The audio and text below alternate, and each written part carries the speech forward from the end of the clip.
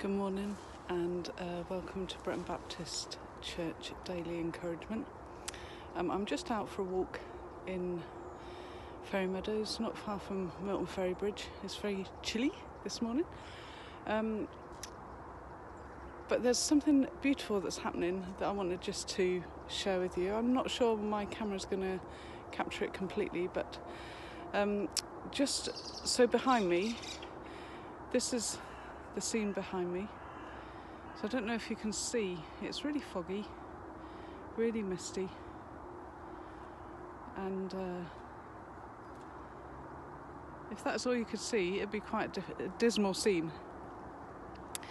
But I don't know if you can catch what's happening behind me, and I'll try and... So there's a beautiful sunrise.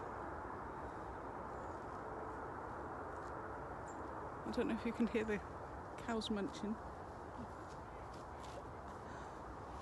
We're just plodding along. But the thought that struck me was that